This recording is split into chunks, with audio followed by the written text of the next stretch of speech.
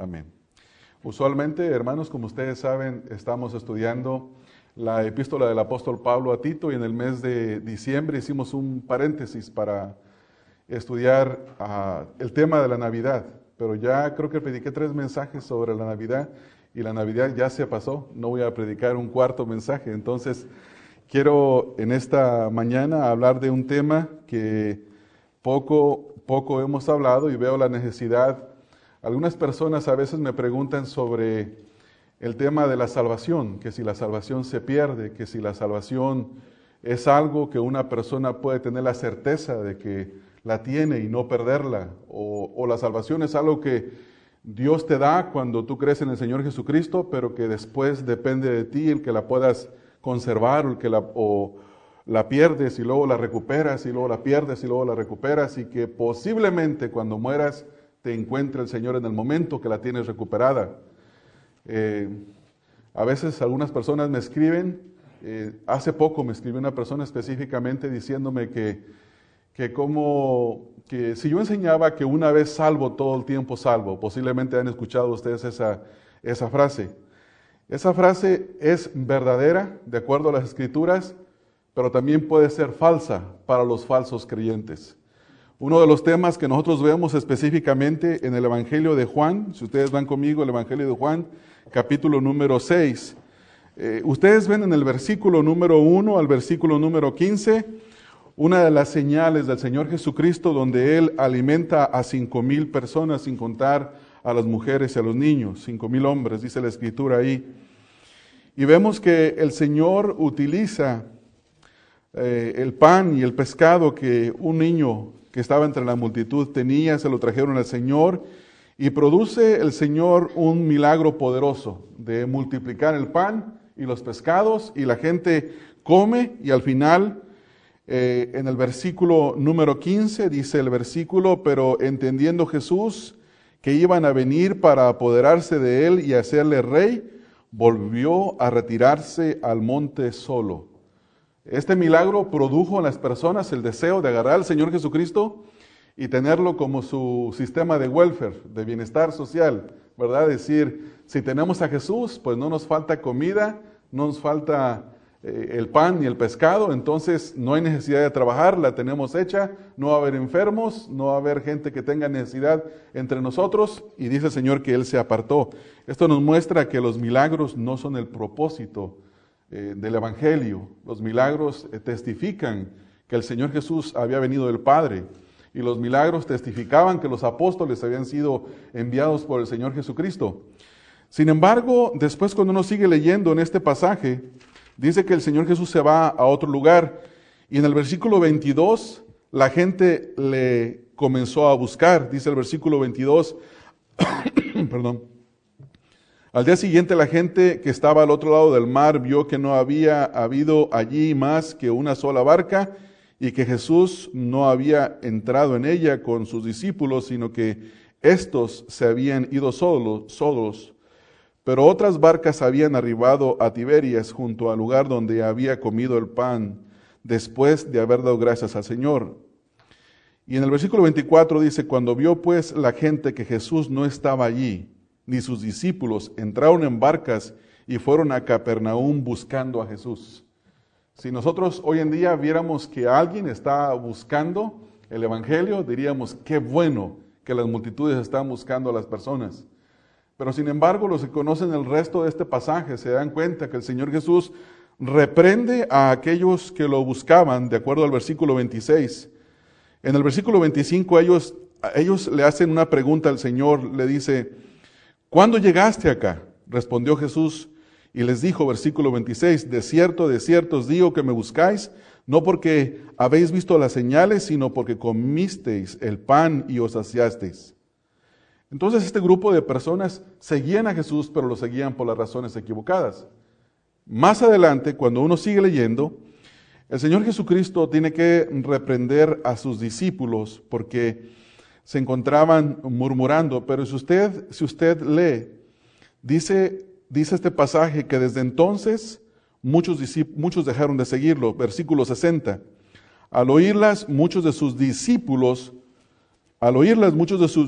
dijeron, Note que se usa la palabra discípulo, no en el sentido de verdadero creyente, sino en el sentido de seguidor. Y lo que dijeron ellos es esto: dura es esta palabra, ¿quién la puede oír? Les gustó el milagro, les gustó la comida, pero no les gustó la palabra de Dios. Sabiendo Jesús en sí mismo que sus discípulos murmuraban de esto, les dijo: ¿esto os ofende? Y luego después sigue hablando el Señor Jesucristo. Pero después, cuando vamos nosotros al versículo número 67, dice: dijo entonces Jesús a los 12, ¿queréis acaso iros también vosotros? Y luego dice que Pedro responde de la siguiente manera, como todo verdadero discípulo del Señor respondería. Le respondió Simón Pedro: Señor, ¿a quién iremos? Tú tienes palabras de vida eterna. Y nosotros hemos creído y conocemos que tú eres el Cristo, el Hijo del Dios viviente. Jesús les respondió: no os he escondido yo a vosotros a los 12, escogido yo a vosotros a los 12, y uno de vosotros es diablo. Hablaba de Judas Iscariote, hijo de Simón, porque este era el que le iba a entregar y era uno de los 12. Este pasaje nos habla de una multitud que le seguía al Señor Jesús. Pero cuando llegó el punto en el que el Señor Jesús les hablaba de la palabra, muchos de ellos dejaron de seguirlo porque la palabra les ofendió. Así hoy en día, hermanos, en las iglesias hay personas que siguen al Señor Jesucristo, pero su palabra les ofende. Pueden venir, pueden congregarse, pero pasan los años y no obedecen la palabra del Señor Jesucristo. Y esta es una marca de un falso convertido. Yo sé que este tema es un tema que ofende a muchas personas, porque el hecho de que le digan a uno que posiblemente puede ser un falso convertido si no está obedeciendo la palabra del Señor, le causa a uno molestia, le ofende. Y uno dice: ¿cómo es posible que tú digas que yo puedo ser un falso convertido cuando vengo a la iglesia, leo la Biblia? Pero cuando se observa a esta persona bien, uno no ve transformación en la vida de la persona. No ve cambio. Sigue siendo la misma persona. Bueno, esto es lo que nos muestra la Escritura cuando nosotros hablamos acerca del tema de la salvación. Si queremos responder a la pregunta que si una persona que ha sido salvada permanece salvada toda la vida y por la eternidad, la respuesta es sí. El creyente puede tener la seguridad de su salvación. La seguridad de su salvación, porque la salvación no está basada en los hechos o los méritos de la persona, sino en los hechos de Dios, en los méritos del Señor Jesucristo. Y hay personas que chocan con el tema de que si una vez salvo, todo el tiempo salvo, y para ellos choca porque ven a personas que afirman ser creyentes, pero viven como un inconverso, como uno que no cree en el Señor Jesucristo. Se los encuentra usted en la calle. Estábamos evangelizando en el Valley Mall la primera semana de este mes, de esta época de Navidad, y estaba yo repartiendo tratados y vi que venía un hombre, era un americano, un hombre muy delgado, con una cerveza en la mano, muy tomado, diciéndole malas razones a las mujeres que estaban pasando, y en eso se sentó a una banca donde yo estaba repartiendo tratados y me dice él: dame a mí uno. Dijo: es bueno saber de Jesús, es bueno, estás hablando de Jesús, ¿no es así? Le dije: estoy predicando el evangelio. Entonces esta persona me dice: yo conozco a Jesús, yo recibí a Jesús. Y le digo: ¿dónde lo recibiste? Dice: en la cárcel. Recibí a Jesús en la cárcel. Dijo: tengo aquí a Jesús en mi corazón.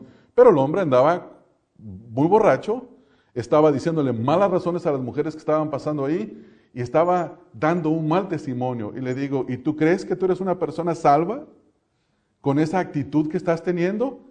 Y él dice: una vez salvo, todo el tiempo salvo. Sin embargo, esa es una gran mentira. Es cierto que aquel que ha salvado al Señor permanece salvo por la eternidad, porque es el poder de Dios el que nos mantiene salvados. Es el poder de Dios quien nos salvó y el poder de Dios que nos mantiene siendo salvados.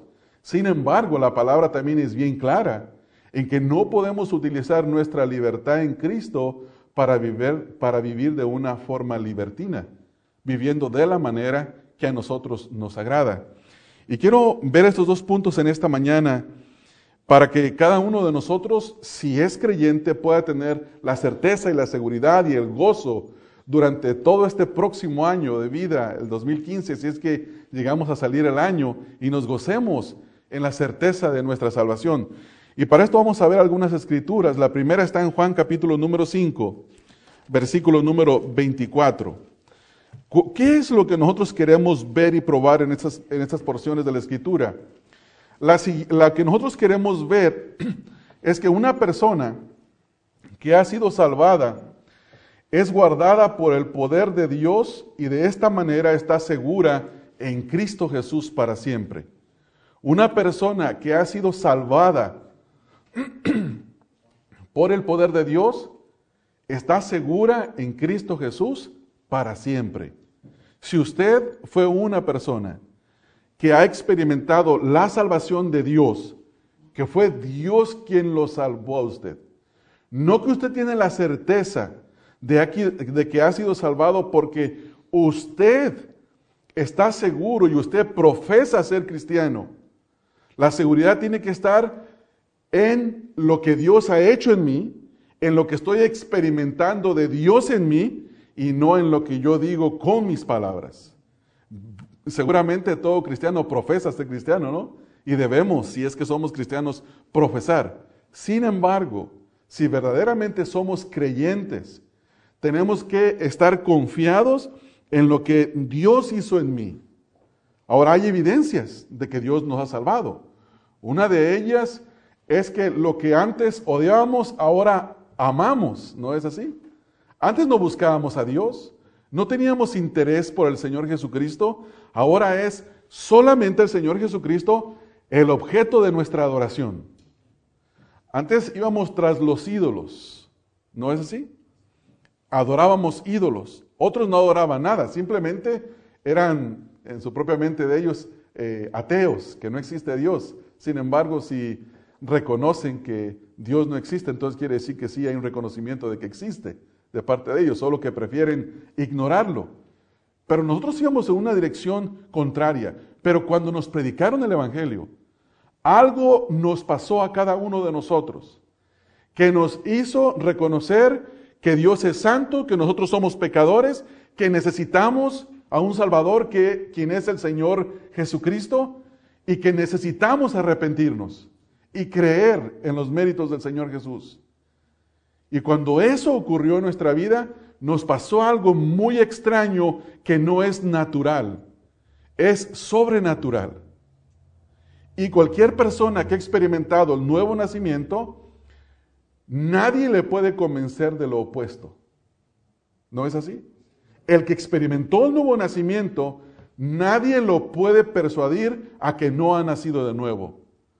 Si alguno está en Cristo, es una nueva criatura. ¿No es así? Uno lo sabe. Nadie me puede decir a mí que eso no es así. Ahora, hay personas que a veces vienen con su pastor o con algún hermano en la iglesia y le dicen, fíjese hermano que no sé por qué razón, pero yo estoy teniendo dudas de que soy salvado. Y algunos de los que aconsejan, en lugar de decirles que se autoexaminen para saber si están en la fe, le dicen a las personas, mira, no te preocupes, tú eres salvo, ve con la hermana secretaria y dile que te dé el certificado de conversión y memorízate esa fecha. Y esa es tu seguridad. Y dile al diablo que no te ataque porque tú tienes la fecha de tu nuevo nacimiento. Hermanos, eso no trabaja así. Eso no trabaja así. Si usted nació de nuevo, usted nació de nuevo. Es como cuando el Señor llama al pastorado a alguien. Cuando el Señor llama al pastorado a alguien, esa persona sabe. Y esa persona no se puede resistir. Y esa persona no va a poder hacer otra cosa en su vida más que eso, porque Dios lo llamó. Es un llamado que es irresistible, es innegable. Nadie lo puede convencer a uno de lo opuesto. En cambio, cuando le dicen a una persona, yo pienso que tú deberías de ser pastor porque hablas bonito, tienes buena presencia, y dice la persona, no, pues no sé si debería, y ahí tiene, y al rato resulta que se mete al pastorado, y a los 2, 3 años se regresa y dice, no, ¿quién aguanta esto? ¿Para qué quiero esto? Estaba mejor sin esto. Y uno dice, ¿cómo es posible que dejó el pastorado? ¿Por qué lo dejó? Lo dejó porque Dios nunca lo llamó. Si Dios lo hubiera llamado, Dios lo hubiera convencido. Y cuando Dios convence, nadie se puede persuadir de lo opuesto, hermanos. Así es la salvación. La salvación es una obra de Dios. Y leemos en Juan 5:24, de cierto os digo, el que oye mi palabra y crea al que me envió, tiene vida eterna. ¿Qué es lo que le ocurre a una persona que escucha la palabra del Señor Jesucristo y cree en Dios? ¿Cuál es el resultado? Tiene vida eterna. Ahora, la vida eterna no es algo que nosotros podamos decir, es que yo leí y yo creo que la tengo. No, ciertamente es así, leemos, creemos y recibimos, pero es algo que se experimenta. Es algo que se experimenta, no es es que me convencieron a mí de cabeza. No es que a mí me dijeron que tenía, pero yo no experimento nada. No, tú tienes, no te preocupes, tú eres salvo. No, es algo que tú experimentas y que nadie te puede convencer de lo opuesto. Hay nuevos deseos, hay nuevas inclinaciones, hay una manera de conducta totalmente opuesta a lo que nosotros éramos, que es guiada por el Espíritu de Dios, el Espíritu Santo. Entonces nosotros observamos en este primer versículo, en Juan 5:24, dice que tiene vida eterna. ¿Y qué es lo que no le habrá de ocurrir? No vendrá a condenación. ¿Por qué? Porque ha pasado de muerte a vida. Estaba muerto en sus delitos y pecados, como dice Pablo en Efesios 2:2, pero Dios le ha dado vida eterna.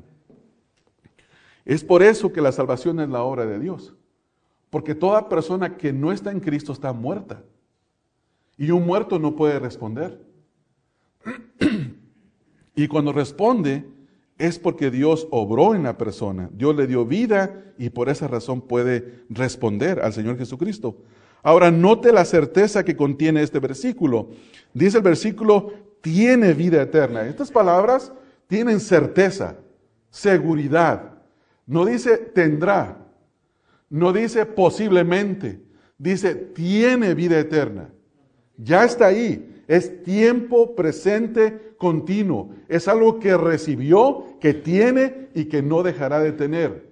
Ahora, en el versículo, en la siguiente parte del versículo, dice que y no vendrá a condenación. ¿Por qué no será condenado? Porque esa vida eterna no la puede perder.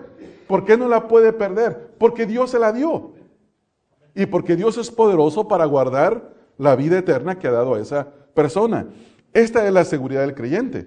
Ahora, yo no les estoy invitando a ustedes en esta mañana a que repitan este versículo como periquitos y digan, es que yo tengo vida eterna. No, lo que yo le invito a hacer es que se pregunte a sí mismo, se autoexamine, piense si Dios le dio vida eterna. Si Dios le ha hecho experimentar la vida eterna, ha sido salvado. Está ocurriendo algo dentro de usted que no había ocurrido anteriormente. En Juan 6:37, Juan capítulo 6, en el versículo número 37, dice, todo lo que el Padre me da, vendrá a mí, y al que a mí viene, no le echo fuera. Versículo 38, porque he descendido del cielo no para hacer mi voluntad, sino la voluntad del que me envió. Y esta es la voluntad del que me envió, que de todo lo que me diere, no pierda yo nada. ¿Quién se encarga de nuestra salvación? El Señor Jesús. Es Él el que se encarga de nuestra salvación. La salvación no depende de ti, sino que lo resucite en el día postrero. Y esta es la voluntad del que me ha enviado, que todo aquel que vea al Hijo y cree en Él, tenga vida eterna, y le resucitaré, y yo le resucitaré en el día postrero. Dos cosas a observar específicamente desde el versículo número 37, perdón. Todo lo que el Padre me da. Cada creyente es un regalo del Padre al Hijo. Nosotros creemos en el Señor Jesucristo porque el Padre nos regaló a Cristo. Ahora, ya leímos anteriormente que cuando estábamos muertos Él nos dio vida eterna. Ahora, noten lo que dice el versículo ahí mismo, el 37. También vemos la parte de la responsabilidad humana. Dice, todo lo que el Padre me da, dice, ¿qué le pasa? Vendrá a mí. Ahora, esto responde a la pregunta, si nosotros estábamos muertos en nuestros delitos y pecados y venimos a Cristo cuando le escuchamos y cuando le vimos, ¿por qué venimos? Porque el Padre nos trajo. La respuesta es que usted y yo respondimos al Evangelio porque el Padre nos trajo. No es algo que yo diga, es que yo me porté mejor que los demás, fui más inteligente que los demás, aquellos son más necios, más duros. No, usted necio y duro y pecador, igual que yo, al igual que los demás, por alguna extraña razón que nosotros no podemos explicar, por la gran misericordia de Dios, Él nos dio vida y nos trajo a Cristo. Nos trajo a Cristo. Todo lo que el Padre me da vendrá a mí, y al que a mí viene, no le echo fuera. Ahora, ¿cuál es la voluntad del Padre? Versículo 39. Esta es la voluntad del Padre, el que me envió, que todo lo que me diere, una vez más, no pierda yo nada, sino que lo resucite en el día postrero. ¿Se puede perder una persona que el Padre ha dado al Señor Jesucristo? La respuesta no, es imposible. No se puede perder. ¿Por qué? Porque esa salvación no depende de ti, no depende de mí, depende del Señor Jesucristo, quien nos mantiene salvos, nos mantiene vivos. El problema es que hay muchas personas que creen que son salvos, sin haber sido salvos. Ese es el problema. Esto lo podemos ver nosotros en Mateo capítulo 7, versículo 21, donde dice que en aquel día muchos me dirán, Señor, Señor, ¿qué hicieron? En su nombre echaron fuera demonios. En su nombre hicieron milagros. Pero el Señor Jesús les dice, apártense de mí, hacedores de iniquidad, nunca los conocí. Esa frase es clave. Una persona que ha sido salvada es alguien a quien Dios conoció. El Señor Jesucristo conoció porque el Padre se lo trajo. Y por esa razón lo conoce. No es algo que yo hice, es algo que Dios hizo y por eso yo hice. Yo respondí. En el capítulo número 10, en el versículo número 27 al 30, aquí mismo Juan 10, 17 al 30. Juan 10, 17 al 30.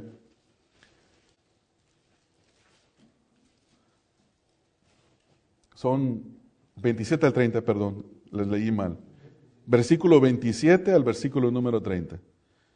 Mis ovejas oyen mi voz, y yo las conozco, y ellas me siguen. Y yo les doy vida eterna, y no perecerán jamás, ni nadie las arrebatará de mi mano. Mi Padre, que me las dio, es mayor que todos, y nadie las puede arrebatar de mi mano. Nadie la puede arrebatar de la mano de mi Padre. Yo y el Padre uno somos. ¿Qué es lo que el Señor Jesucristo está diciendo aquí? En primer lugar, mis ovejas oyen mi voz. ¿Cuál es la característica principal de un verdadero convertido? De acuerdo a esta frase. Que obedece la voz del Padre. Oír es obedecer, en ese sentido. Hace la referencia de la ilustración aquí, la metáfora que está utilizando el Señor Jesucristo. Perdón, hermanos. Es la de un pastor con sus ovejas. Aquí creo que tengo agua, hermanos. Aquí tengo, perdón. Es la de un pastor con sus ovejas. Es una ilustración que se utilizaba mucho en el Medio Oriente, y todas las personas que conocen esta ilustración bien saben que las ovejas nunca iban a seguir la voz de aquel que no fuera su pastor. Ellas estaban acostumbradas a la voz de su pastor, conocían su voz. Ninguna voz extraña las iba a persuadir a seguirlo, a seguirla a esa persona. Por eso dice el Señor Jesús aquí, mis ovejas oyen mi voz y yo las conozco. Estas son otras características de los pastores en el Medio Oriente o cualquier pastor que pastorea ovejas. Es increíble, puede pastorear cientos de ovejas, pero él las conoce a todas. ¿Cómo? Ha pasado mucho tiempo con ellas, las ha visto, las ha cuidado, las protege. A todas las conoce. Dice, mis ovejas oyen mi voz y yo las conozco y me siguen. Ahora, ¿qué dice el versículo 28? Y yo les doy vida eterna. ¿Quién es el que da la vida eterna? El Señor Jesús. Él da la vida eterna. ¿Cuál es la consecuencia de haber recibido la vida eterna, de acuerdo al versículo 28? Y no perecerán jamás. La consecuencia de haber recibido la vida eterna que da el Señor Jesucristo es que esa persona jamás perecerá. Entonces quiere decir que no existe la posición de que la salvación se pierde, ¿no es así? Dice, y no perecerán. Ahora, fíjese lo que dice. Ni nadie las arrebatará de mi mano. Ni Satanás puede arrebatarlas de las manos del Señor Jesús. Ni el vicio, ni el pecado, ni el mundo. Nadie puede arrebatar a un verdadero creyente de las manos del Señor Jesucristo. Por eso dice Pablo en Romanos capítulo 8, del versículo 28 en adelante, donde hace una serie de cosas, habla de una serie de cosas, dice que ni lo visible, ni lo invisible, ni lo alto, ni lo profundo, ni los ángeles, ni las potestades, ni la muerte, ni la necesidad, ni la persecución nos puede separar del amor que es de Dios en Cristo Jesús. Nada lo puede separar de las manos del Señor Jesús. ¿Puede algo o alguien separar a un verdadero creyente de las manos del Señor Jesucristo? No. ¿Se pierde la salvación? La respuesta es un rotundo no. No se pierde. Y yo les doy vida eterna. ¿Quién es el que da vida eterna? Es Él. Y no perecerán jamás. ¿Cuál es la consecuencia de haber recibido vida eterna? Seguridad eterna. ¿Quién nos puede quitar esa seguridad que tenemos? Nadie. ¿Quién nos puede arrebatar de las manos del Señor Jesús? Hermanos, ¿quién es más poderoso que el Señor Jesucristo? ¿En las manos de quién estamos? Del Señor. ¿Quién nos puede arrebatar de sus manos? Nadie. Esta es la certeza. Nuestra certeza no está en algo que nosotros hacemos, sino en lo que nos ocurrió a nosotros y qué hace el Señor para mantener aquello que nos dio, que es la salvación. Es Dios. Ahora dice el versículo 29, mi Padre que me las dio, una vez más el mismo concepto que estamos hablando, mi Padre que me las dio, dice ahí el versículo, es mayor. Mi Padre que me las dio es mayor que todos, y nadie las puede arrebatar de la mano de mi Padre. ¿En las manos de quién estamos, hermanos? Del Padre, en las manos del Hijo, en las manos del Espíritu Santo, en las manos de nuestro Dios Trino. Nadie nos puede arrebatar de las manos de Dios. Nadie, hermanos. Esto es algo que tendríamos que decir, es algo glorioso, hermanos. Esto es algo glorioso. ¿Por qué? Porque nadie nos puede arrebatar de las manos del Señor. Ahora, vamos a ver el pasaje que les mencioné hace un momento en Romanos capítulo número 8. Romanos capítulo número 8. Romanos, los primeros 3 capítulos de Romanos hablan de el Evangelio, de la pecaminosidad humana. Los capítulos 4 al capítulo número 5 hablan de la justificación por la fe. Capítulo 6 habla de la vida cristiana. Capítulo 8 de la vida en el Espíritu Santo. En este pasaje nosotros encontramos que la salvación viene de Dios. Versículo 29. Porque a los que antes conoció también los predestinó para que fuesen hechos conforme ¿a qué, hermanos? Fuesen hechos conforme a la imagen ¿de quién?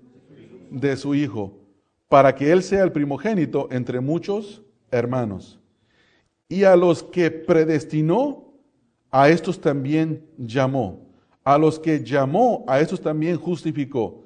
A los que justificó, a esos también glorificó. La salvación viene de Dios. Dios es el que predestina, Dios es el que llama a la salvación, Dios es el que justifica, Dios es el que glorifica. Y las respuestas, las preguntas siguientes tienen que ver con retar todo esto que se acaba de decir, con hacer pensar a las personas acerca de estas aclaraciones. Ya las vieron, ¿verdad, hermanos? ¿Cuál es la primera aclaración? La primera declaración es que Dios predestina para la salvación. La segunda, ahí en el versículo 30, es que Dios llama. La tercera es que Dios justifica. Y la cuarta es que Dios glorifica. En base a esas declaraciones, las preguntas de argumento contrarias o para hacernos pensar son las siguientes. ¿Qué pues diremos a esto, a lo que se ha dicho? Si Dios es por nosotros, ¿quién contra nosotros?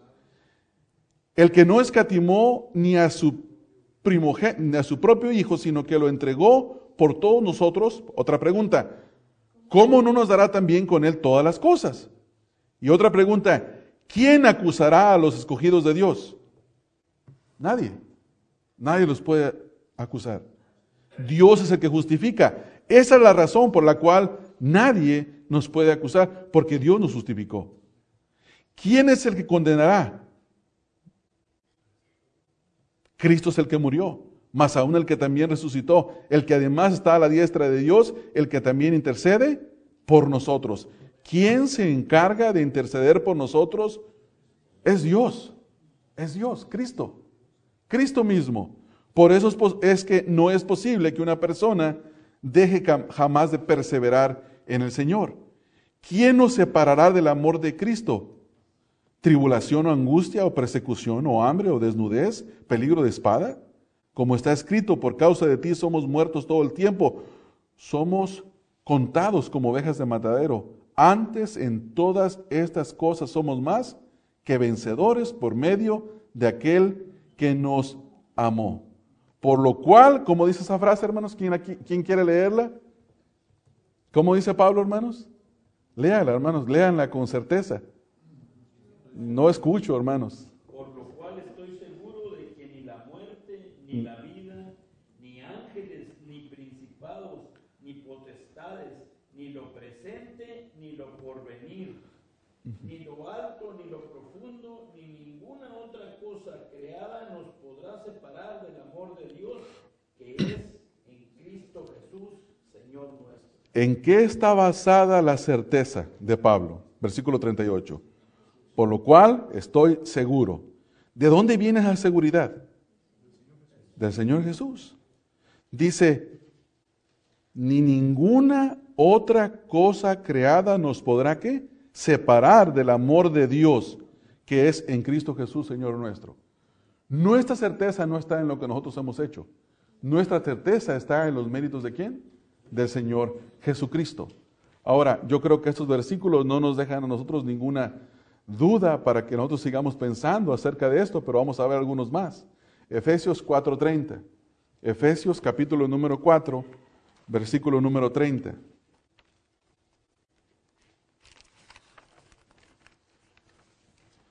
Versículo número 30.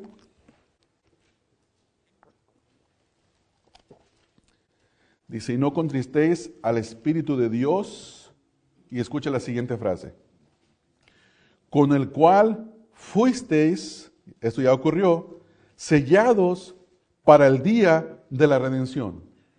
Cada verdadero creyente tiene la marca del Espíritu Santo. Ahora, esa marca usted no la puede ver, yo no la puedo ver. No nos pueden levantar la camisa a ver si la tenemos aquí en la panza, en la espalda. No, esa es una marca que es invisible a nuestros ojos, pero es un sello.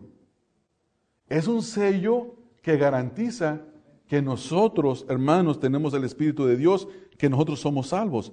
Esa es una certeza, es algo que ya ocurrió. Con el cual fuisteis, eso es algo que ya ocurrió, sellados para el día de la redención. ¿Por qué seremos redimidos completamente en la eternidad? Porque tenemos el sello del Espíritu del Señor. Tenemos ese sello, tenemos esa seguridad, tenemos esa garantía. En Primera de Pedro, capítulo número 1, versículo número 5, nos dice Pedro por qué nosotros podemos tener esa confianza, esa seguridad. Versículo 5, que sois guardados por el poder de Dios mediante la fe para alcanzar la salvación que está preparada para ser manifestada en el tiempo postrero. ¿Quién nos guarda? Somos guardados por el poder ¿de quién? De Dios.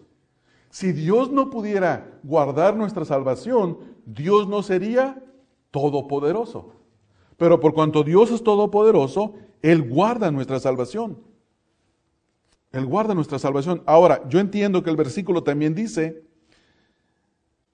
que sois guardados por el poder de Dios mediante la fe, mediante la fe. Pero aún esta fe no es de nosotros, es un don de Dios, de acuerdo a Efesios, capítulo número 2. Un versículo más en Judas, versículo 24. Judas, no el Iscariote, sino el que está anteriormente acá en Apocalipsis. Judas, versículo 24. Y aquel que es poderoso para guardarnos sin caída y presentaros sin mancha delante de su gloria con gran alegría. Ahora, hay que pensar un poco en este versículo. Dice ahí el versículo que Dios es poderoso para guardarnos sin caída. Sin caída. Y si todos somos honestos en esta mañana, los creyentes, podemos caer, pecar. ¿No es así? Aquí lo que Judas está diciendo es que Dios es poderoso para guardarnos sin caída permanente. Un verdadero cristiano va a perseverar. Siempre va a perseverar. Puede desanimarse porque pecó, porque perdió la comunión con el Señor, con los hermanos. Se puede ir temporalmente, pero volverá. Y perseverará por siempre.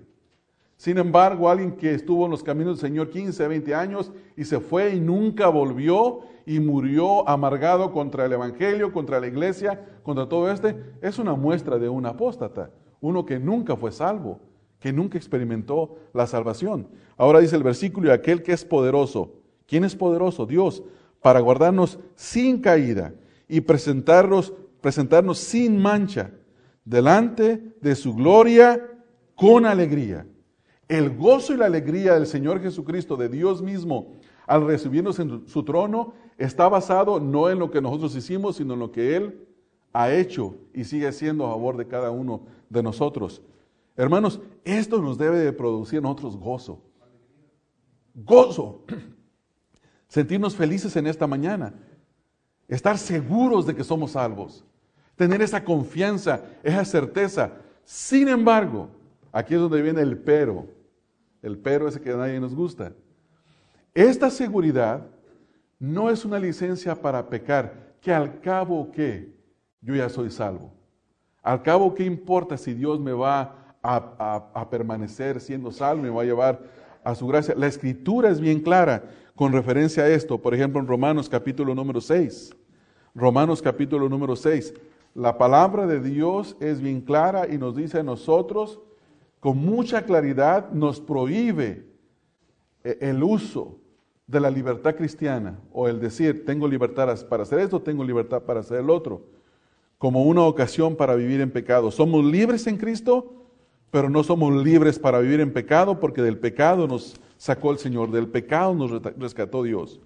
Romanos capítulo número 6, versículo número, Romanos capítulo 6, versículo número 15. Dice, ¿qué pues? ¿Pecaremos porque no estamos bajo la ley, sino bajo la gracia? Y luego Pablo responde con una frase que usted la va a ver muy clásica en las epístolas de Pablo, y dice, en ninguna manera. Yo se les he explicado anteriormente, esta frase es la forma más fuerte de negación. No se puede decir no más claro que de esta manera en el idioma original. Es como cuando alguien nos quiere dejar saber que su respuesta es no, y nos dice con voz, con un tono de voz fuerte, con una señal de mano y con una mirada, y es no, no, no. Y esto es lo que Pablo está diciendo. Pablo está diciendo, ¿pecaremos? Y la respuesta es, no, no debemos de pecar. ¿No sabéis que si os sometéis a alguien como esclavos para obedecerle, sois esclavos de aquel a quien obedecéis, sea del pecado para muerte, sea de la obediencia para la justicia? Pero gracias a Dios, que aunque erais esclavos del pecado, habéis obedecido de corazón a aquella forma de doctrina a la cual fuisteis entregados, y libertados del pecado, y vinisteis a ser siervos de la justicia. Hablo como humano por vuestra humana debilidad, que así como para iniquidad presentasteis vuestros miembros para servir a la inmundicia y a la iniquidad, así ahora para santificación presentad vuestros miembros para servir a la justicia. Porque cuando erais esclavos del pecado, eras libres acerca de la justicia. Pero mire, quiero que note algo que es tremendo en este pasaje, todo, pero específicamente el versículo 17. En el versículo 17 hay algunos verbos que están en pasados donde nosotros fuimos el objeto de la acción, pero no fuimos los que ejecutaron la acción. Mire el versículo 17. Pero gracias a Dios que aunque erais esclavo del pecado, dice, habéis obedecido de corazón a aquella forma de doctrina a la cual fuisteis, ¿cómo dice, hermanos? Entregados. Dios nos tomó, nos libertó y nos entregó a una manera de vivir de acuerdo a la sana doctrina. Pero por eso obedecimos, porque Dios nos tomó y por Él nos entregó. Ahora dice el versículo 18, y libertados del pecado. Esto nos ocurrió a nosotros, éramos esclavos, ahora somos libres, pero alguien nos libertó. Vinisteis a ser siervos de la justicia. ¿Por qué? Porque alguien nos libertó. Alguien nos libertó. Hermanos, es la obra de Dios. Nuestra salvación es la obra de Dios y de nadie más. En Gálatas capítulo 5, en el versículo número 13, Gálatas capítulo 5, en el versículo número 13, ahí enseguida de 2 de Corintios, hermanos. Gálatas 5:13 y también versículos 25 al 26. Porque vosotros, hermanos, a libertad fuisteis llamados, solamente que no uséis la libertad como ocasión para la carne, sino servíos por amor los unos a los otros. ¿Qué es lo que nos está diciendo aquí? Que aunque ya hemos sido salvados, ya hemos sido libertados, no utilicemos esa salvación, esa seguridad, esa certeza, para utilizarla como un pretexto. ¿Por qué? Porque luego mostraríamos que en nosotros no ha ocurrido lo que nosotros profesamos que ha ocurrido, y es que hemos sido salvados. Versículo número 25 al 26. Dice, si vivimos por el Espíritu, andemos también por el Espíritu. Es decir, si hay alguien que tiene el Espíritu del Señor y que dice que es cristiano, viva de acuerdo al Espíritu, no de acuerdo a la carne, que es el contexto del versículo 16. Dice, digo pues, andad en el Espíritu y no satisfagáis los deseos de la carne. La lista de los deseos de la carne están desde el versículo número 17 hasta el versículo número 21. Luego después, en el versículo número 25 que acabamos de leer, y 26 dice, no nos hagamos vanagloriosos, irritándonos unos a otros, envidiándonos unos a otros. Pero si vivimos por el Espíritu, si el Espíritu está en nosotros, ¿qué es lo que se espera de cada uno de nosotros? Hablen, hermano, porque luego se les olvida. ¿Qué se espera?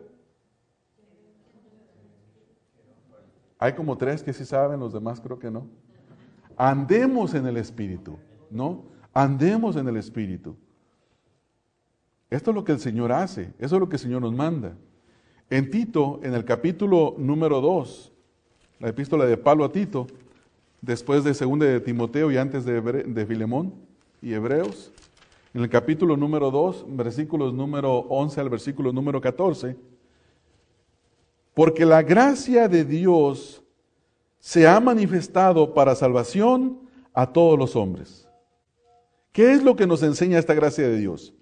Enseñándonos que renunciando a la impiedad y a los deseos mundanos, vivamos en este siglo sobria, justa y piadosamente, aguardando la esperanza bienaventurada de la manifestación gloriosa de nuestro gran Dios y Salvador Jesucristo, que se dio a sí mismo por nosotros para redimirnos de toda iniquidad y purificar para sí un pueblo propio, celoso de buenas obras. ¿Qué es lo que Pablo está enseñando en este versículo?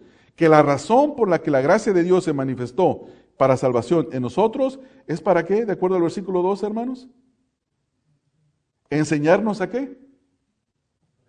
A renunciar. ¿A qué? A la impiedad, a los deseos mundanos. A renunciar a eso y vivir sobria, justa y piadosamente. Fíjese qué tremendo es esto. La palabra sobria, por ejemplo, tiene que ver con el dominio propio. El dominio propio se tiene que ejercitar y tiene que ejercitarse cuando está no solamente delante de las personas, sino solo. Justa es una manera de conducirse bien delante de los demás, actuar bien hacia ellos, y piadosamente tiene que ver para con Dios. Entonces, la salvación que Dios nos ha dado, la gracia que se ha manifestado, tiene el propósito de que nosotros vivamos ahora, hoy, de tres formas distintas. En primer lugar, de una sola forma, en tres formas distintas. Con nosotros mismos, sobriamente. Yo solo sé lo que está pasando acá adentro, pero tengo que tener sobriedad. Sobriedad significa que no se deja dominar por las cosas de afuera, por el mundo, por los deseos. Y luego la palabra justa tiene que ver con el trato a los demás y la palabra piadosa para con Dios. Es decir, ¿en qué áreas afecta la salvación, hermanos? Todas. La persona, el trato a los demás y para con Dios. ¿Se puede notar cuando alguien ha sido salvado? Sí. Hay a veces que en las congregaciones, hermanos, se hace lo que se le llama plan de seguimiento para los nuevos creyentes. Y el objetivo es seguirlos para que vuelvan. Pero yo me pregunto, ¿vuelve alguien? ¿Cómo se puede decir? ¿Se irá alguien a quien el Señor ha salvado? La respuesta es no. ¿Se va alguien a quien el Señor no ha salvado? Claro, por supuesto se va a ir. Le va a gustar algo, después le va a molestar algo y se va a ir. Pero si Dios lo ha salvado, va a buscar al Señor, estará con el Señor, perseverará en el Señor.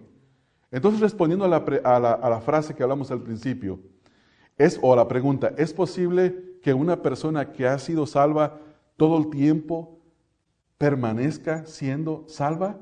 La respuesta es que sí. La respuesta es que sí. ¿Y qué de aquellos que dicen que son salvos, pero viven pecando? ¿Qué de ellos? La respuesta es que no han experimentado la salvación o están viviendo temporalmente en desobediencia. Porque un cristiano puede vivir temporalmente en desobediencia, pero no permanentemente. Hermanos, esta seguridad tiene que producir en cada uno de nosotros gozo. Estamos rodeados nosotros de un mundo de incertidumbre, hermanos. ¿No es así? ¿Usted está contento porque la gasolina bajó en estos días? Espérese. Ese gozo se lo van a quitar muy pronto. Yo quisiera que estuviera todo el tiempo igual, ¿verdad? Pero, ¿usted está contento porque tiene buena salud hoy? Espérese. Tarde o temprano usted va a sufrir un problema de salud. ¿Está contento porque todo va bien en la familia? Espérese. Va a haber problemas en la familia. Pero en medio de toda esa incertidumbre del mundo, tenemos una certeza, que es la certeza de nuestra salvación. Y en esa certeza tenemos que estar gozosos hoy, hermanos. Hoy. Hay personas que dicen, pues en este año 2014 me fue bien, pero pues yo quisiera que me fuera mejor en el 2015. Yo no sé cómo nos va a ir en el 2015. Lo que sí sé es que aquellos a quienes el Señor nos ha redimido, seguiremos permaneciendo salvos porque Él con su poder nos guarda. Y ese es el mayor gozo que nosotros podemos tener. El gozo de nuestra salvación. Hermanos, hay un gozo que es superior a cualquier otro gozo. Yo no sé qué cosas le producen a usted gozo.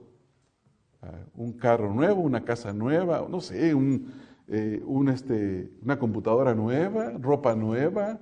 Algo recibió, ¿verdad? En estas Navidades que le dio gozo, lo puso así contento. Bueno, ese gozo se va a acabar. Se va a terminar muy pronto. Pero muy pronto. o le produce gozo que tiene buen trabajo en este momento, que tiene buena salud. Yo no sé, a todos hay cosas que nos producen entusiasmo y gozo. Hay un gozo que es superior a todos esos, y es el gozo de la salvación. El gozo de la certeza de nuestra salvación, que no depende de nosotros, gracias a Dios. ¿Verdad, hermanos? Si a mí me dijeran que la salvación depende de mí, no, por favor, no. Yo no quiero que dependa de mí. Mi salvación depende de Dios. Ahora, yo sé que algunos argumentarán, por ejemplo, en Filipenses. Hay un pasaje en Filipenses donde se nos manda a que nos ocupemos nosotros en nuestra salvación, ¿verdad, hermanos? ¿Se recuerdan?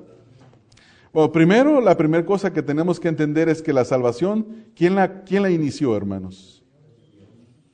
Es Dios. Versículo número 1:6, Pablo dice que él está persuadido ¿de qué? Del que comenzó, estando persuadido de esto que comenzó en vosotros la buena obra, la perfeccionará hasta el día de Jesucristo. ¿No es así?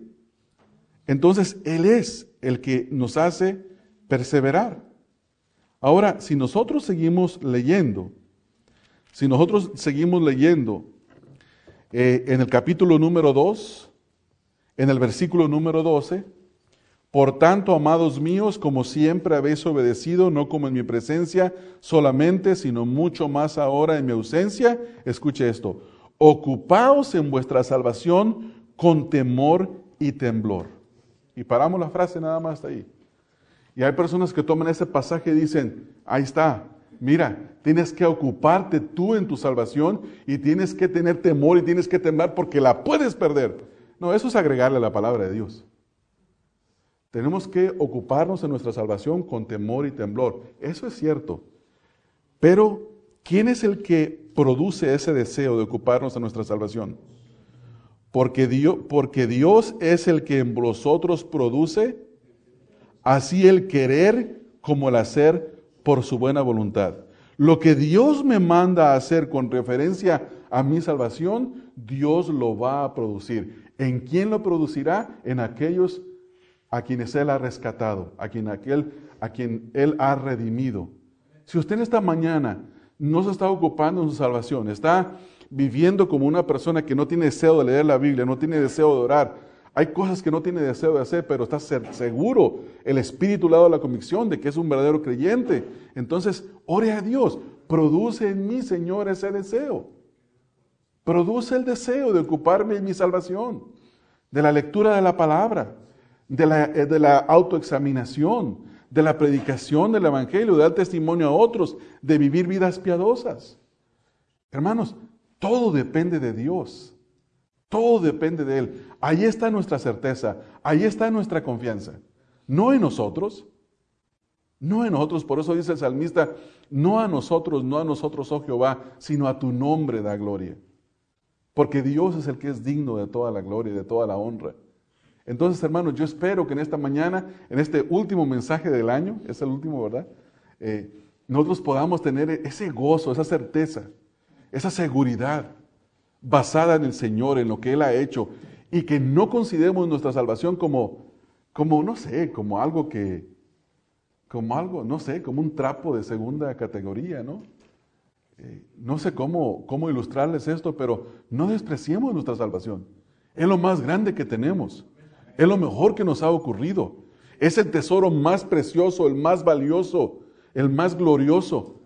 No vivamos en este mundo como los gentiles que se afanan buscando todas las cosas de este mundo, queriendo tener más y más y más, y cómo me va a ir mañana, cómo me va a ir pasado, viviendo como si no hubiera una esperanza, viviendo como si no existiera el encuentro con el Señor Jesucristo. Ocupémonos en esta salvación que el Señor nos ha dado y que el Señor mantiene en cada uno de nosotros. Entonces, cuando pensamos acerca de la salvación, pensamos como la palabra de Dios manda a pensar, no como yo creo. No dejemos que nuestras doctrinas sean dictadas por la experiencia. Hay personas que, vuelvo a hablar de lo mismo, el mismo escenario, personas que dijeron que eran salvas y luego se retiran del Evangelio, nunca vuelven. Y las personas dicen, mira, ¿te fijas? Esas personas no perseveraron. ¿Por qué? Porque no eran salvas. Perdieron su salvación.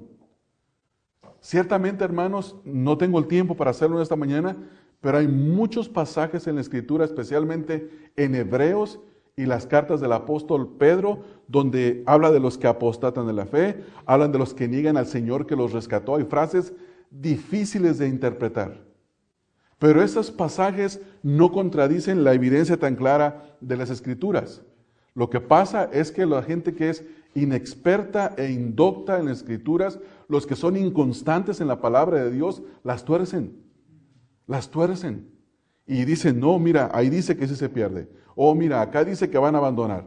No, hermanos, los que se apartan, los que apostatan, los que abandonan, son aquellos que nunca han sido salvados. Porque si hubieran sido salvados, hubieran permanecido. Juan dice, se fueron de nosotros porque no eran de nosotros. Si hubieran sido de nosotros, hubieran permanecido con nosotros. Entonces, esta certeza que tenemos en esta mañana, gocémonos en ella. Gocémonos, hermanos. Yo quiero pedirles que se autoexamine cada uno de ustedes, a ver si realmente se está gozando la salvación. Está contento. Yo no sé cómo vino usted aquí en la mañana.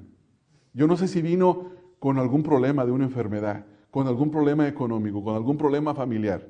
Y eso le está quitando el gozo, le está robando el gozo. Déjeme decirle que hay un gozo superior, y es el de la seguridad del creyente, en la redención que Dios nos ha dado. Y ese gozo debe de ser tan grande y tan, ¿cómo se dice cuando sale el agua de la fuente? Rebalsante. Tan rebalsante que debería de mojar todos los problemas de la vida.